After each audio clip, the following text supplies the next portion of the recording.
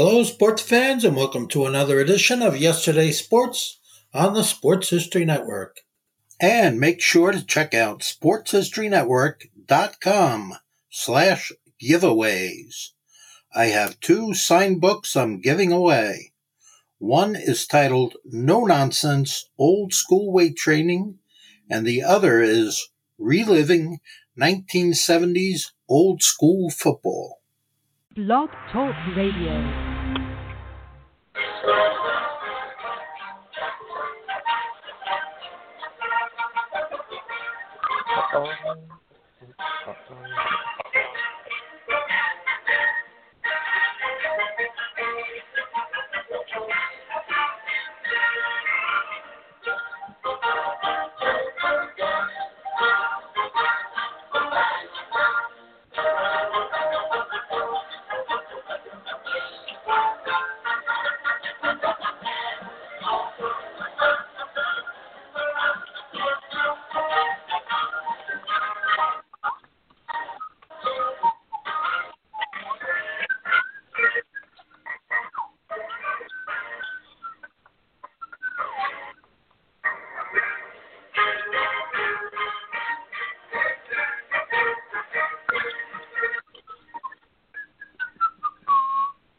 Tonight we'll go back in time to seasons past, when 22 men graced the rugged fields of yesterday, fighting for one more first down, one more yard gain, one final score, which would bring victory after 60 minutes of battle on the gridiron.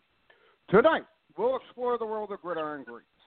Welcome to Gridiron Greats Football History and its Memorabilia on the Gridiron Greats Publishing and Broadcasting Network, in conjunction with Swick Enterprises. And we're live from the Wallingford, Connecticut home of Gridiron Greats Magazine. I'm Bob Swick, publisher and editor of Gridiron Greats Magazine, and I'll be your host for the show. Gridiron Greats is the only publication in America which focuses upon the history and memorabilia of the North American football game since its inception in 1869. We'll cover 150-plus years of football history and memorabilia. Now you can find us on the web at GridironGreatsMagazine.com.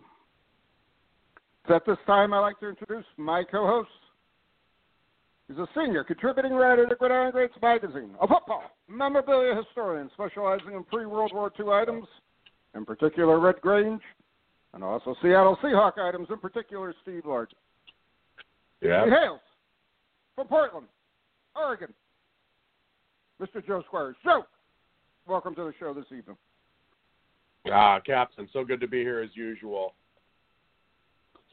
It's good to be back with another show here in the lazy, crazy days of summer.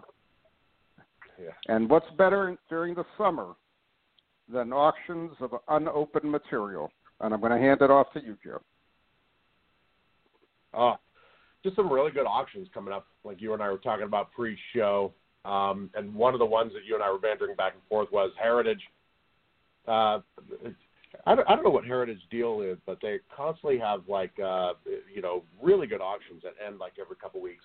But Heritage had on Sunday a large auction end, a salvo. I call them, they come in waves, so it's a wave because one wave ended on Sunday, another wave ends in 5 days, and another wave about 10 days after that. So it's kind of fascinating.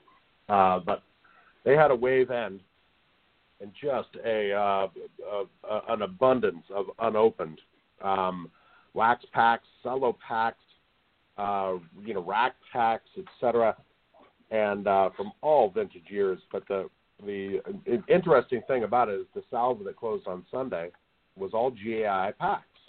So it's pretty interesting. The salvo that ends this Sunday is mostly PSA packs. So it was just kind of interesting. Why do you think they separated it? I don't know. If there's who knows? I mean, and you and I have talked about this on the show before. At a national, I gave you, it's well known in the show. One of the first sets you opened was 65 tops, so 65 Philly. So at a national once, I gave you a GAI 65 Philly pack to open, and you found. I found cards that were touched. I found cards that no way possible they would be in a pack like that. I found, I mean, it was a resealed pack. That's yeah, and there was not even a pointed out. Yeah, yeah, there wasn't even a correct insert in the pack. So I'm saying to myself, what the heck is this? And unfortunately, it was a GAI graded pack, and I don't trust them, to be honest with you. Yep, and ever since that day, I mean, and GAI obviously, went away and stopped grading packs. So now PSA, Steve Hart, previous guest of the show, Steve Hart, BBCE, is the, like it or not, the preeminent expert on packs. He's pretty well renowned, and I trust his judgment. But it is kind of interesting. The auction coming up is mostly PSA. You've got, and so here's the fascinating one. There was a 1958 Topps Cello GAI 7.5 that sold for $3,100. That includes the VIG, so it's $2,600 plus the VIG. A Cello pack for 1958 Topps.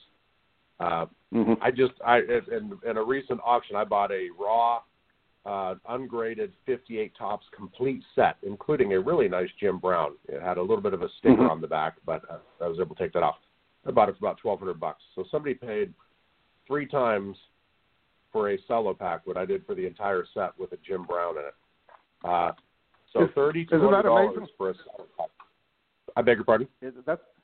That's amazing. I mean, really, putting it in perspective the way you just did, I think that speaks volumes. You're going to pay $3,100 for a Cello pack of how many cards compared to $1,200 for getting the complete set. Truly amazing. Yep. Truly amazing. So I mean, obviously, people, it's nostalgic. If for you, probably opening a 65 Topps pack or 65 Philly pack would be more nostalgic than me handing you a completed set or a stack of cards. I mean, for sure. For sure. Ushers you back to your childhood. A young mustachioed, Bob Swick opening up 65 Topps wax packs. When I think about you as a kid opening football, I always imagine you with a mustache, of course. At that national, Brenda had to console me because I was very upset going back to the room. Because she said, "Did you really open those packs?" I said, "Yeah." I said, "That's one of the first packs I ever opened in my life, 1965. I opened a Philly pack first, and then I opened the Topps pack second. I still remember." And it's just sad because sad and it's wrong. That how can you grade something and be that off on it, knowing that it's a resealed pack? That's ridiculous. It's utterly ridiculous. I think you just answered the age-old question, why did GAI pack grading go away? Yeah, exactly. Exactly. So, in 12 days... Oh, go ahead, Bob. Go ahead. No, I was just going to say, I mean, there is a strong reason why they went out of business. I mean, it's a classic reason, What were they grading? Who knows, Who knows? Who knows what they're looking at? I mean, but in 12 days, a 58 Topps Cello graded PSA 6 is for sale. So it'll be interesting to see if, PSA 7.5, PSA 6 on Cello is virtually the same. What'll be interesting to see is if a PSA graded Cello sells for more or less than a GAI 58 Topps Cello. Pretty interesting. My gut feeling, it'll sell for a lot more. It'll sell for a lot more. It's GAI is GAI. A Cello's tough to reseal though, as compared to a wax pack, obviously. Yeah. But I can almost guarantee you, whoever got that 58 Cello pack is probably going to break it and send it to PSA, get whatever they can get out of it, and try to make money one way or the other. So in 5 days there's a 58 Topps Cello PSA 7 that sells, and in 12 days there's a PSA 6 58 Topps Cello that sells. So we get 2 bites at the apple here to see, but just an impressive thing of unopened. including one thing that I was hoping I'd be able to get that I had to slip and let go. It was a 22 rack packs from 1979 Topps football, and each rack pack contains 3 wax packs. So 22 rack packs equals 66 packs, and it sold for $1,850, which is $2,200 with the VIG. So 2,200 divided by 66 is about $35 a pack for 79 Topps football. Wow! Obviously, the chase card in that is the Steve Largent card, where he's running down the field, full view, turning slightly into the camera. Good picture. I think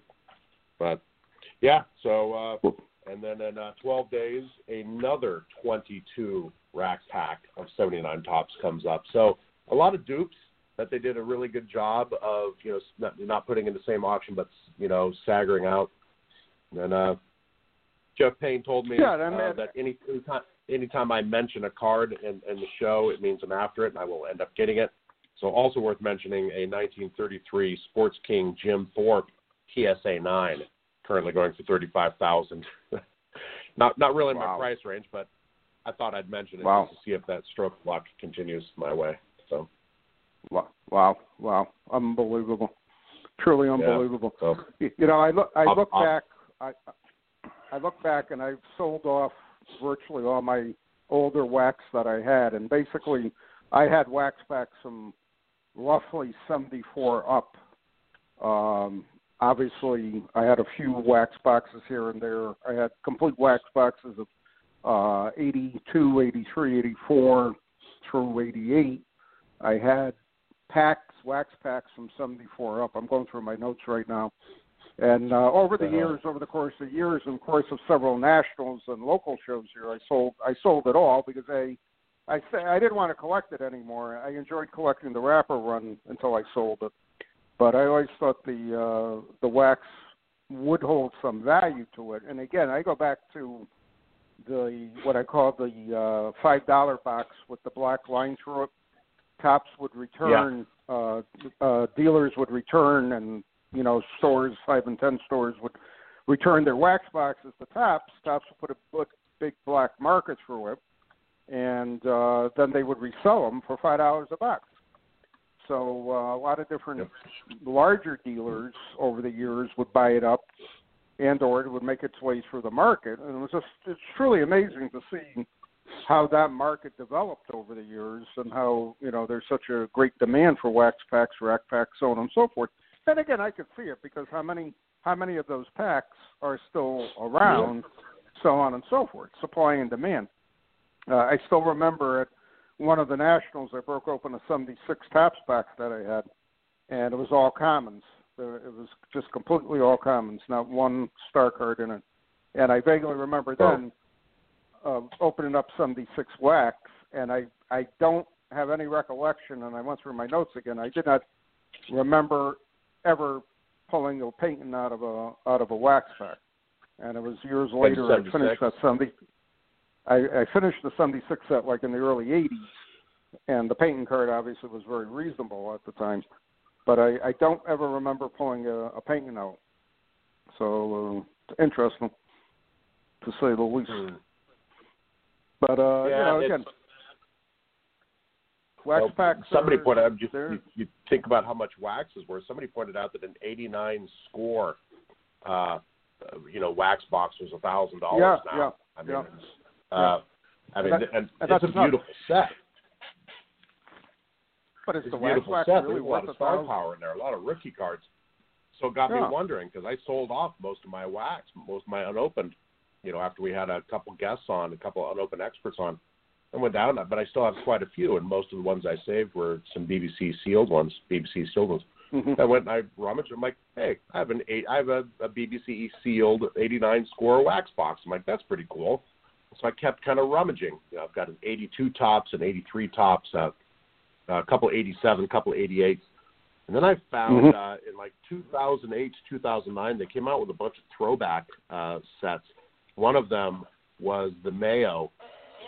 So they in 2008, 2009, they did a Mayo throwback set, which was really cool. And the same year, they did a 35 Chickle throwback set. For modern players. And it was, and I remember getting 3 boxes of them. I opened one and put the other 2 away. So I found those 2 boxes. So I don't know how many people put those sets together, but I've got some unopened if anyone wants. And you heard it first. Yeah. Just give us a call.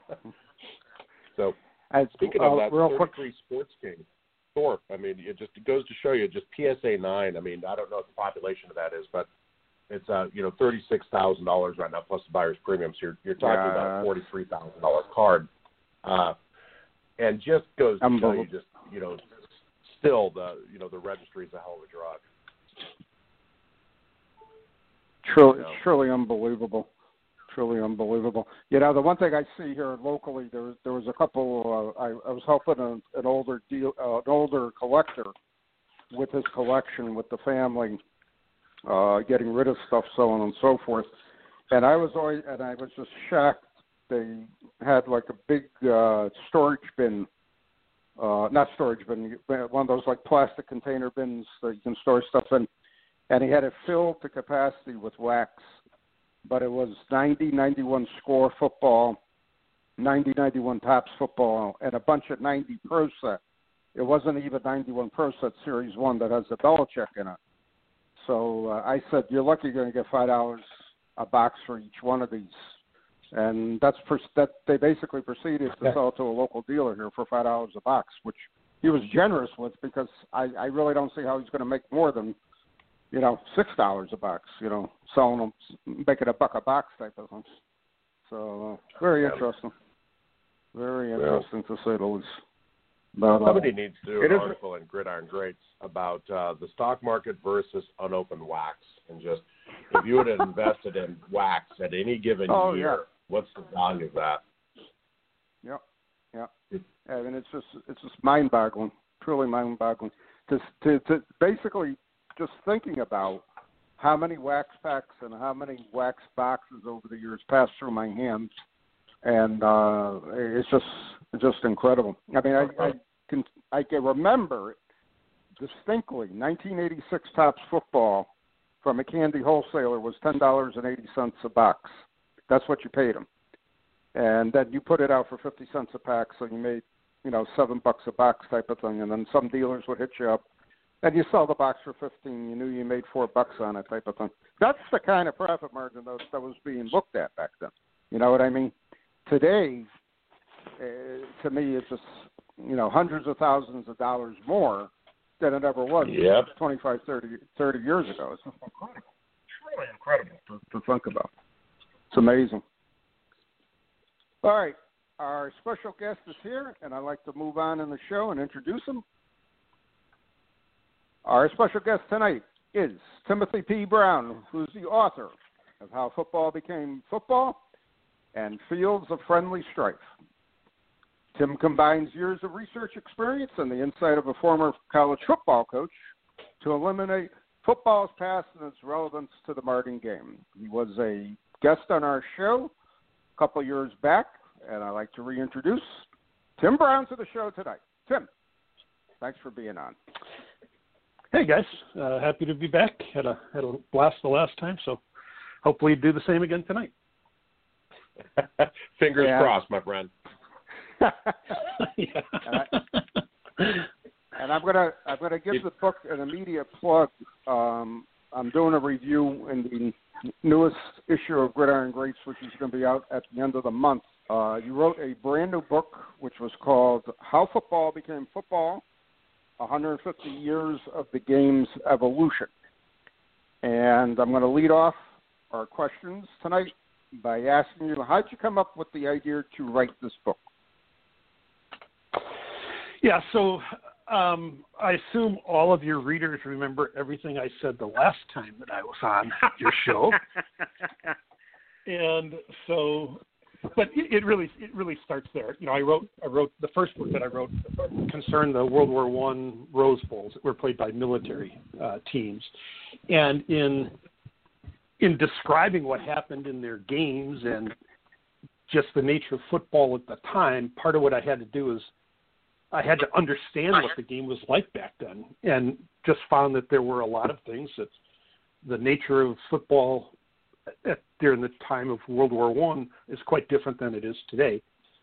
So I just had to become familiar with it enough to describe it to the reading audience. So things like there were still a lot of restrictions on the forward pass. The game still had this process called punt outs. There were lots of strange techniques for holding, field goals and extra points. And then, the offenses were like traditional T, single wings, and Notre Dame box. So in any event, as writing that book, I enjoyed finding out about those things. And then some of the feedback I got from readers was that they enjoyed that part of it too. Maybe not the rest of it, but they enjoyed that part of it. And so it just became, it was the thing where I saw that there was an opportunity to write another book really about the broader history of the game, and not some histories of football I think it's just plain boring. I was trying to tell how the game evolved in terms of just some of the nuts and bolts of the game itself, but also fan behavior, stadiums, the equipment, all those kinds of things. So it just seemed like a fun topic to pursue. The way you broke it down, and for a listening audience who hasn't read the book, I truly recommend it because it is so informative, and I really enjoyed the way you broke down the book section, the three basic sections of the history of the game. And for football, and just to try to relate it to football cards and memorabilia, I've always said there were three eras of football cards. There was the pre-World War II era, and then you had the 1946 to 1988 era, and then you had the modern day era, which is 1989 up, which is just a total proliferation of hundreds of thousands of cards coming out into the market. So the way you broke the book down as far as section by section was, to me, probably one of the most informative aspects of the book. And I'm going to put you on the spot. I want you to touch upon the three eras, if you can, for our audience. Sure. So as I was gathering information, I just recognized that somehow I had to find a way to discuss football topically, but also follow some kind of chronology because it changed so much over the years. So what I did was I basically broke football into three eras. So from its beginning until 1905, 1906 until 1959, and then 59 forward. And the 1905 break was real straightforward. The 1961, you can argue 5 years either way. But I laid out in the book why I made that decision. And then within each of those eras, I basically followed a pattern of the first chapter, the same 6-chapter sequence in each era. So there's kind of setting the ground, or setting the stage for what's happening. Then there's a chapter on the field, the ball, and stadium, so kind of the physical aspect of the game, or the physical environment. A third chapter on play and techniques, a fourth on player equipment and uniforms, a fifth looking at the role of coaches and officials, and then the sixth looked more at what happened off the field. So bands and cheerleaders and fan behavior, but also the broader structure, the NCAA, the various professional leagues, so how the game was organized, beyond starting with conferences, but then the broader NCAA organization, et cetera. So that's the general structure of the book, and I think it worked, and I'm glad it worked too. Yeah, I mean it's to me it was just an amazing breakdown, and it was so logical the way you broke it down. And I really never. I've read thousands of football books in my lifetime. And reading any history of a game is always difficult to write for the simple reason, how do you begin with it and how do you end it at the same time? So the modern era, I think we're all pretty well versed one way or the other. We've lived it, we see it. You had a lot of very interesting tidbits. But the first section, the actual history of the game was just incredible to read. I mean, you really wrote the history of what happened in that first section. So I definitely got to compliment you on that, because you basically put it in understandable terms, even for someone who's not a football fan or doesn't collect football would understand what was going on in that era. So I really give you credit for writing it that way.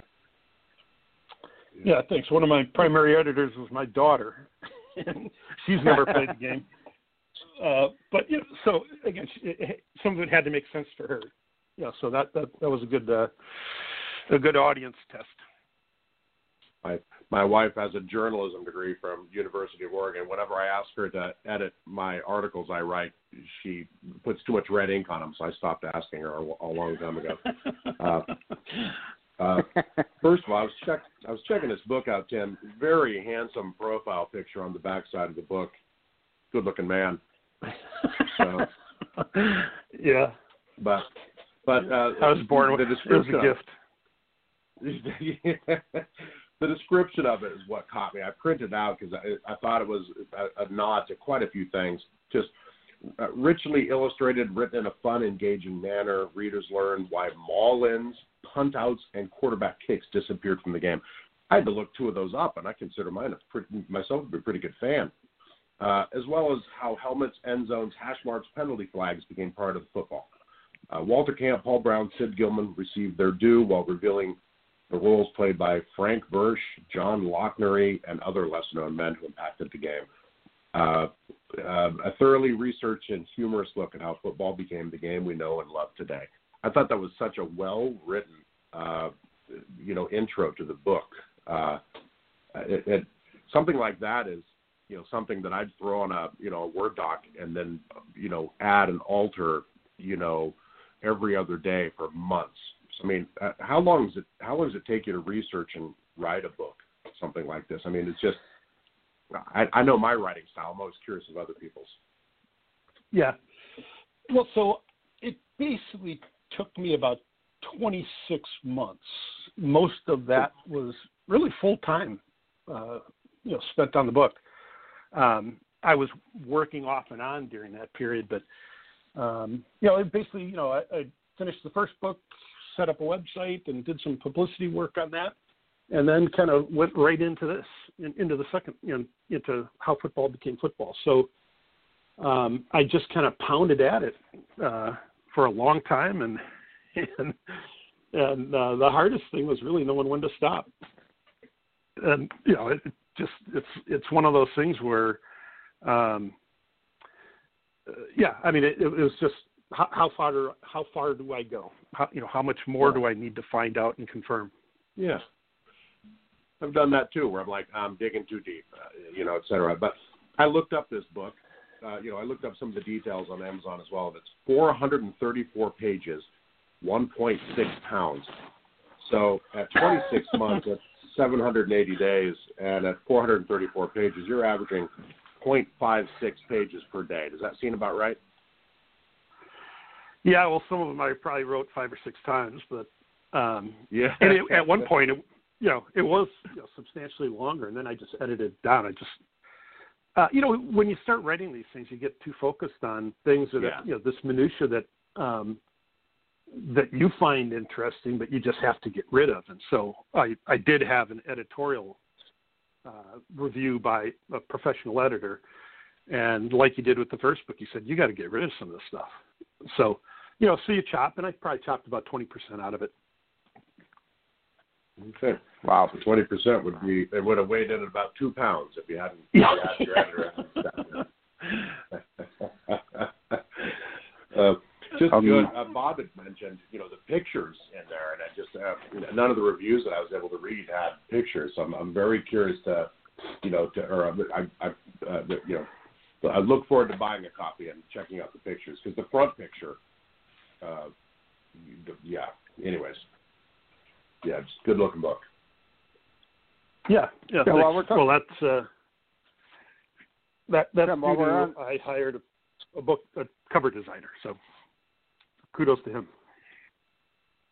Now, while Joe brought up the pictures, again, going a little off script, that was a incredible task to obtain pictures, especially the early ones that are in the first two halves, first two sections areas of the book.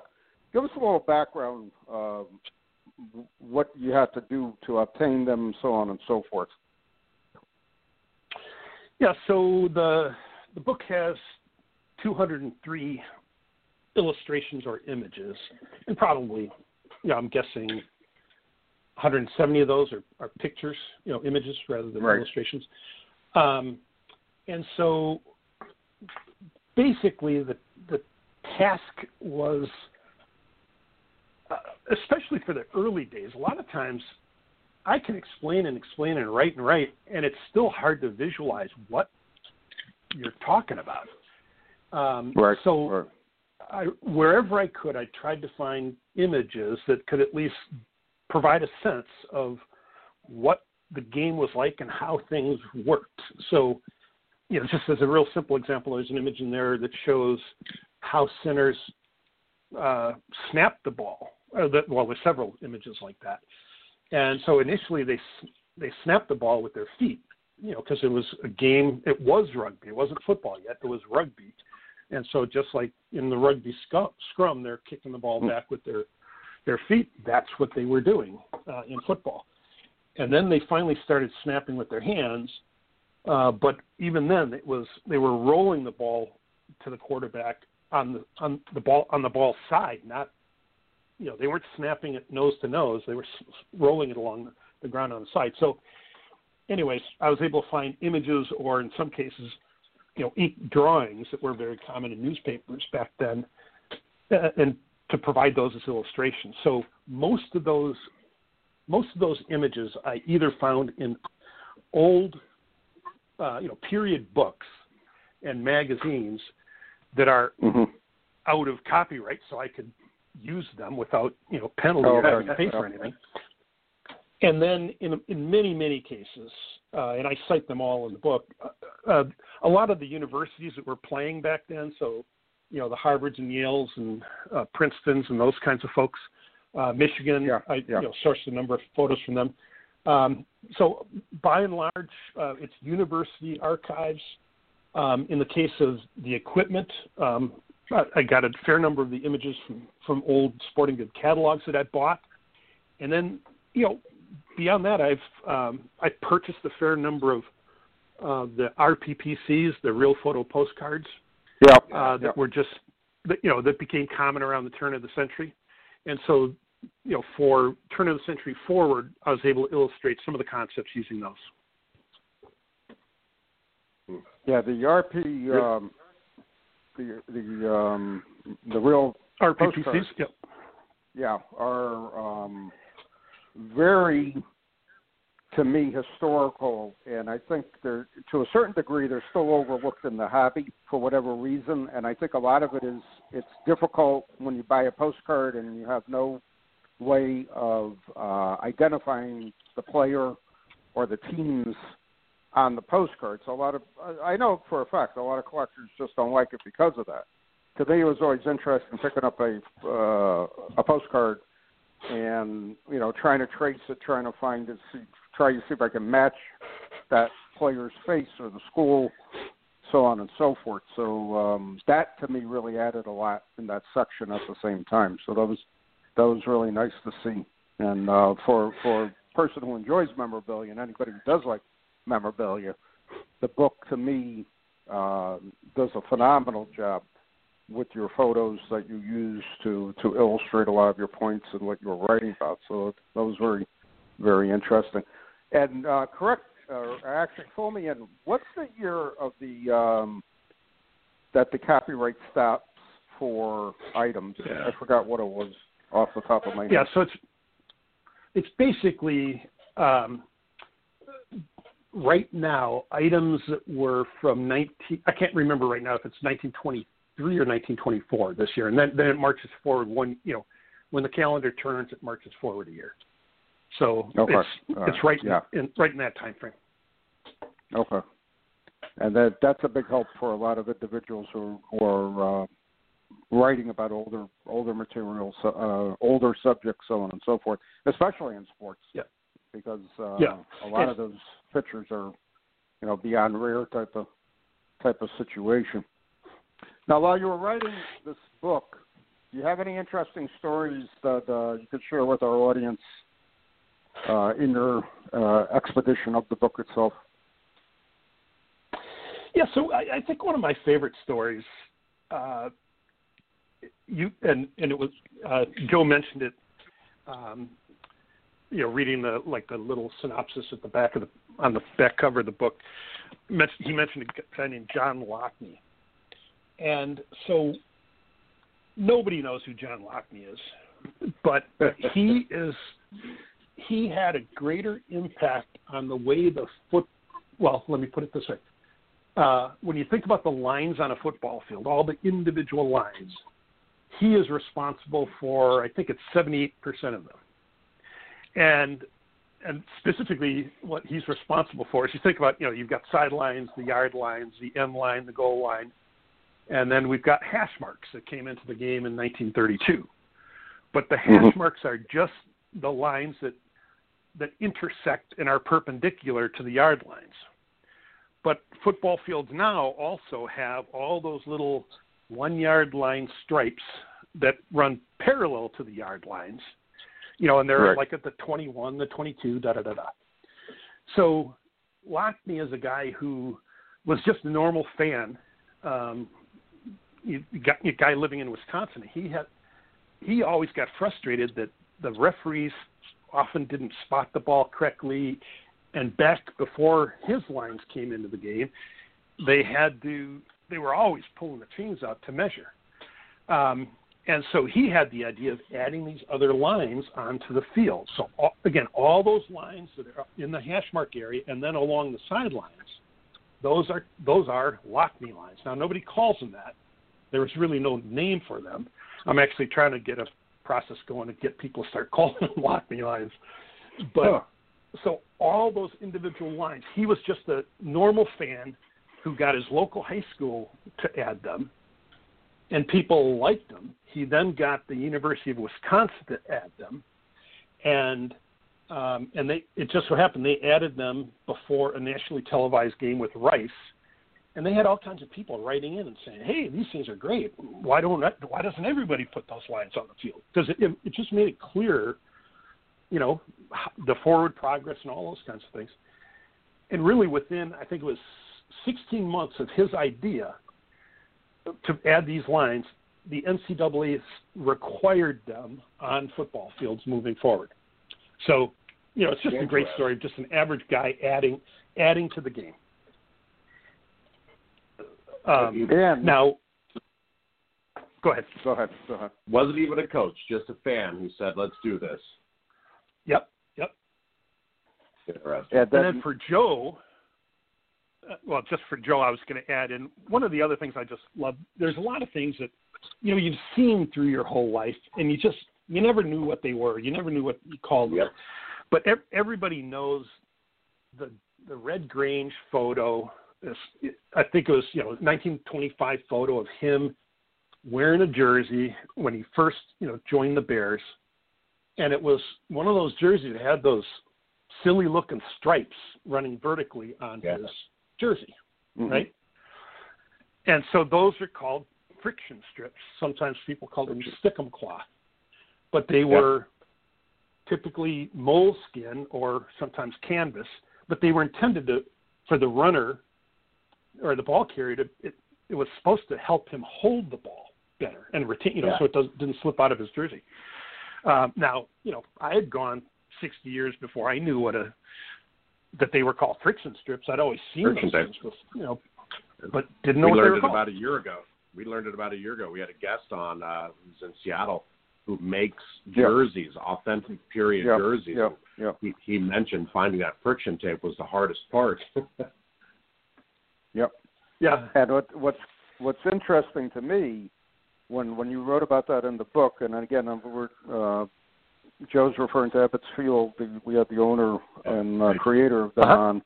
And I said to myself, in football as years went on, and I know it was very common in the 60s, 50s, and 60s, a lot of players would use almost like a tack, or I don't know what word I'm trying to use, like a tack or a grease for their hands, and stick them and so they could hold the ball, especially the running backs, and they would tape up their wrist or whatever and just try to touch it before the play, so when they got the handoff, they could hold the ball better.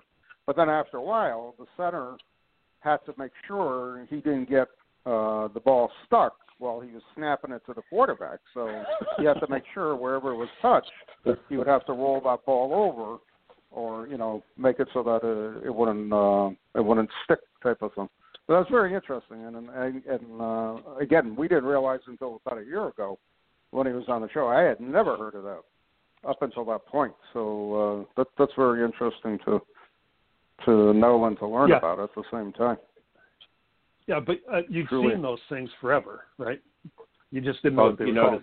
If you look at team photos, only the backs have friction tape, because I always thought it was part of the uniform. But then you look at the other players and you realize only the backs, only the people who are carrying the ball have the friction tape. It starts to make a little more sense. Yeah. But go ahead. No, I was just going to say, I think that was the case initially, but then a lot of them, pretty much everybody had them, and they got all. I've got a picture in there of. I'm almost positive it's Furman. That instead of having stripes, they had. It looks like a target, an archery target. In there, that's what they had on the front of their jerseys. So, people had all kinds of different, shapes and. It became as much a style issue as it was, the functional value. Yeah, it's funny. I'm not a very good writer. So I have a particular format I have to stick to. So I always am impressed and just tip my hat to people who can sit down and crank out, such an amazing book like this. 1.6 pounds of stuff. Like I said, it's incredible. What's the difference between how your writing style from your first book, Fields of Friendly Strife, and this book? Was it a different approach, just a different layout? What's different? I don't know that the writing style itself was that different. I think I was a better writer in the second one. I edited a lot more, and I think it's tighter. I think the research is what was different. In the first book, it was kind of, the primary task I had in the first book was that I was trying to profile these military teams, and unlike universities where the universities kept playing, and so they kept a record of who was on the teams back in the old days. The military training camps of World War I, half of them disappeared. So there wasn't an ongoing archive or a group of people who were documenting who these people were. So the task there was much more about trying to identify who some of the players were and where they came from and what happened to them after the war. And so that was it was kind of like once I did that, okay, then the research was over. Whereas with this one, a lot of what I was trying to do was to try to identify when was the first time that certain things came into the game. And you can always argue that, okay, well, this was an earlier influence and this was an earlier influence. And so it's kind of, how far do you go with that? The other challenge here was that, so if you did a newspaper, I relied a lot on newspaper archives, online databases, newspaper archives. And so if you wanted to figure out, okay, well, when did blocking sleds come into the game? If you search blocking sled, if you search for blocking sled, it's pretty fascinating. Yeah, it's well, you'll find it. The newspaper first mentioned blocking sleds in the 1920s, but if you go all the way back to 1890. They had these things called charging machines. And they were the same, basically the same thing as blocking sleds. They were just calling them something different. So that was one of the difficulties here, and I'm sure there's places where I think I found the first instance, but there's probably somebody before what I identified, and hopefully, somebody comes up and can identify those things. But so just the terminology changed so much over the years, and I deliberately put the original rules that the Intercollegiate Football Association laid down in 1878. I put those rules in the appendix of the book just so people can read that and try to understand what the heck are they talking about, because the language is very different, the terminology is very different. And it was, a bunch of times I had to find source after source in order to even figure out what they meant, because, it's not documented anymore. Like, I mentioned punt outs earlier. Nobody knows what those are anymore. Yeah. And so, I just had to go back to period sources and try to figure out best I could what that meant and what it was about. Exactly. Unbelievable. Tim, do you collect any football memorabilia? Yeah, so my primary collection is Rose Bowl tickets and then the ribbons that were worn by officials, ushers, people working inside the stadium. And the problem is, I suspect I've got one of the best collections of Rose Bowl tickets around, but I just can't find anymore, or I can't afford the ones that I can find. And so I started with, in writing my first book, I started doing a little bit more collecting of military team ephemera, mostly images, but programs and things like that. And then, in large part, due to how football became football, most of what I'm acquiring, probably over the past 2 years, has been images, and the vast majority of those are RPPCs. So most of what, even among those, most of what I'm trying to find are, it's not necessarily, hey, here's the 1908 Missouri team. It's, I want to find an image of the Missouri team playing on the field, an action shot, and where it kind of shows something about the game. So it's more about the concept or what's happening in the game, or what the stadium looked like at the time, rather than necessarily a particular team or particular players. It's more the images that illustrate a football concept. Now that may seem kind of bizarre, but that's kind of where I'm at. That the photo on the front cover of Jim Thorpe, I don't think I've seen that image before. Where did you find that one? Library of Congress. So, and actually, I got to give credit to the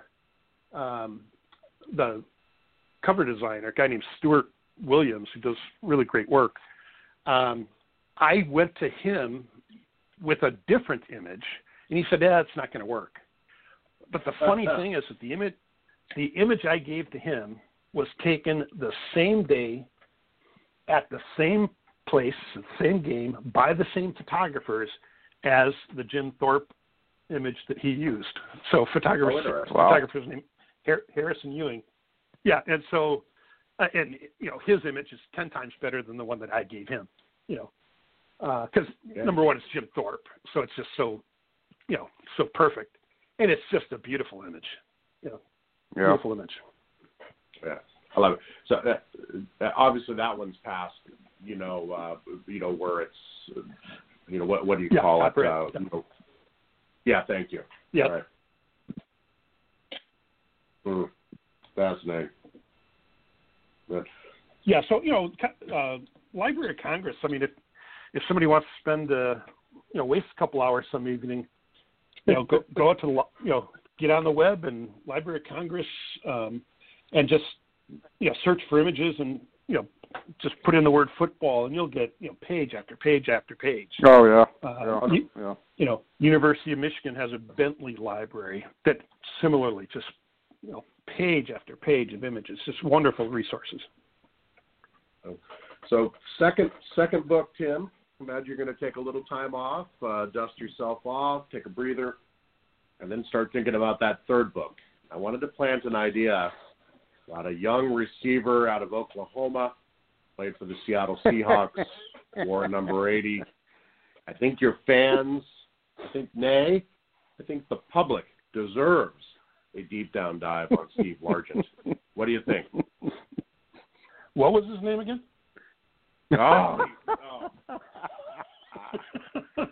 So much for being the fighter on the third time. Well, I'll tell you what, that's probably in all the years we've been doing the show was the best Largent hit that you did ever. That was phenomenal. So I would say it's far more likely that I write about Red Grange, but I know, there's been other books written about him. So, it's just like, to me, by the time they start putting face masks on, it's just not as fun. So I don't know, right now, I don't know that I have a third book in the offing. It takes so much time and, really requires a passion. And,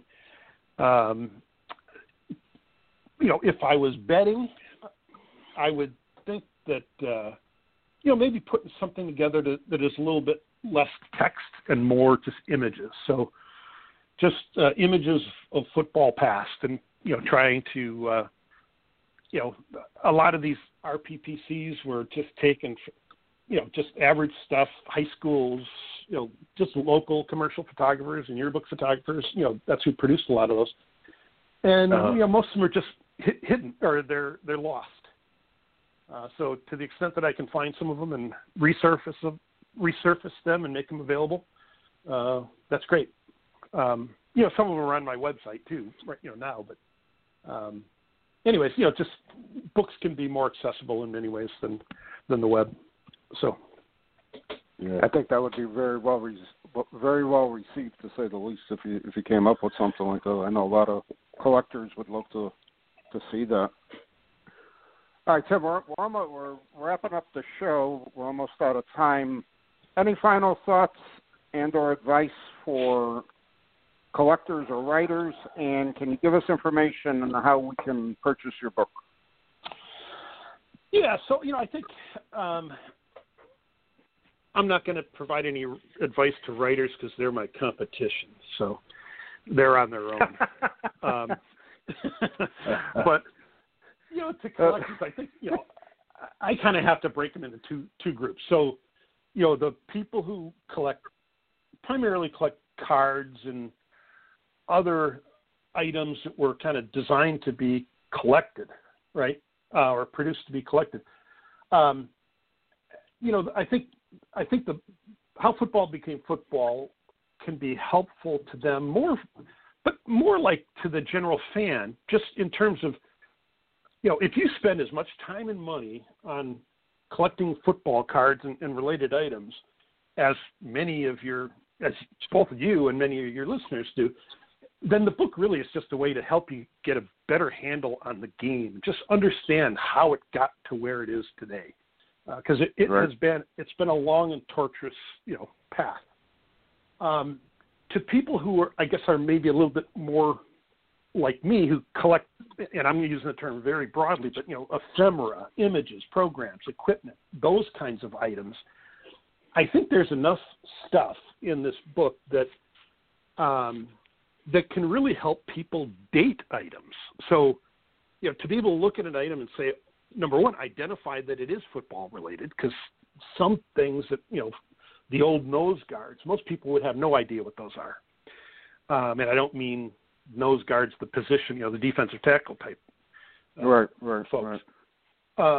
So to be able to identify, date, and then have a sense of how those different, pieces of equipment, et cetera, were used. So I think that those kinds of collectors, I think, would benefit, I think, to be smarter collectors, if they read the book. And I just, I guarantee you that I don't care who you are, there's dozens of things that in this book that you will not have come across before. Right. There's just lots of things. I had to look a few things up.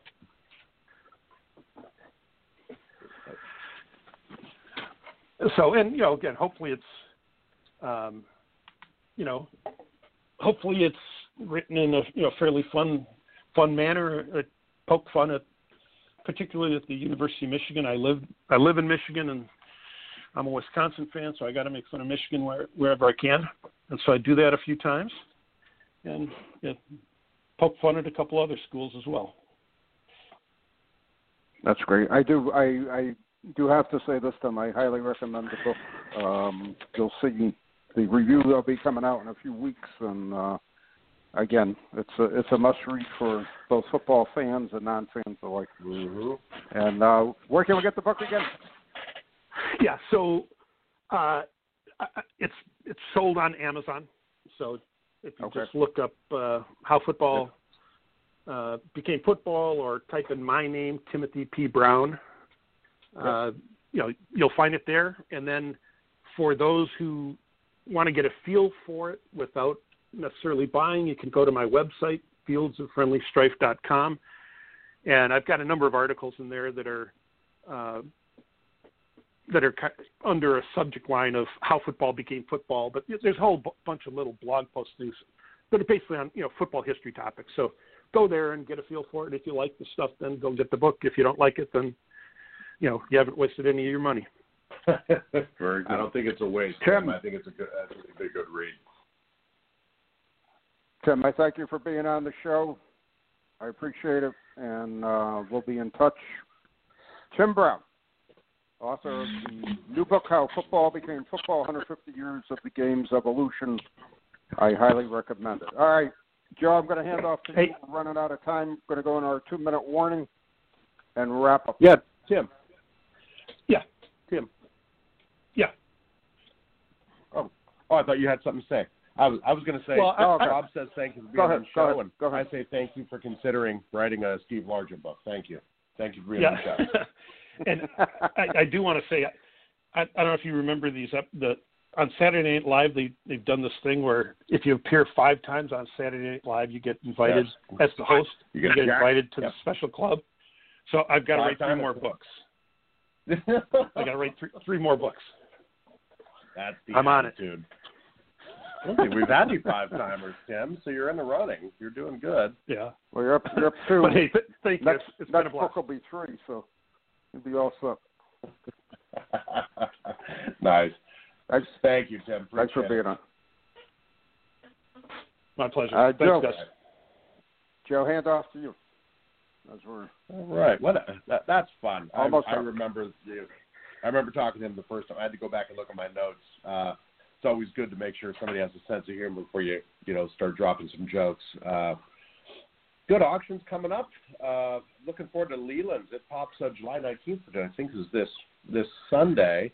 It'll be good to see if we can get him back on as a guest to talk about items coming up. It'd be good to get him a week prior, just to drop a few, give us some hints of some things coming up. We should kick that around in the future, Bob. I hear you. And he was amazing the first time we had him on. A couple we could have talked for hours. All right, wrapping up. We're down to a minute. Couple quick things. Again, new issue of GG will be out the end of July.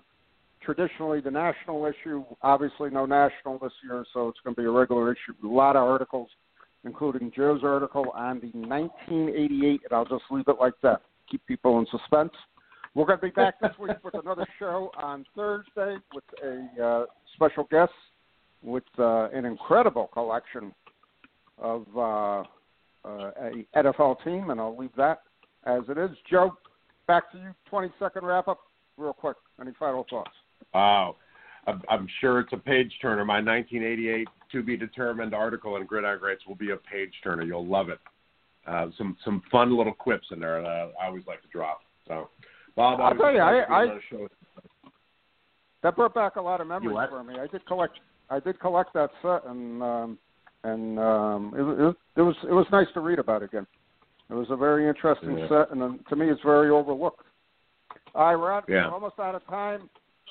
If you're not a subscriber, what's stopping you? Check us out, GridironGreatsMagazine.com. Thanks for listening. We'll see you in a few days.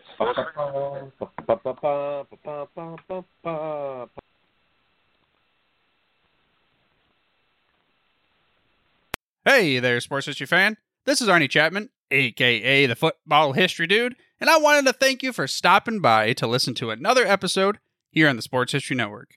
Our podcasters are passionate about uncovering and sharing sports stories from yesteryear. And if you didn't know it already, we have over 30 shows across the network covering all sorts of sports history topics. In fact, here's a glimpse into one of our awesome podcasts here on the network.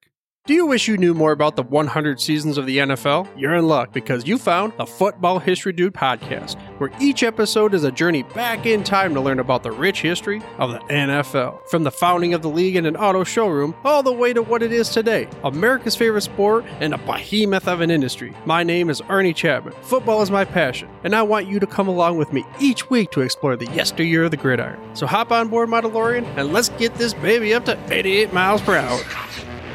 How about that? I bet you're super hyped to go listen to that new podcast, right? Well, to learn about this show and all the other podcasts on the network, head over to sportshistorynetwork.com/podcasts. Again, that's sportshistorynetwork.com/podcasts.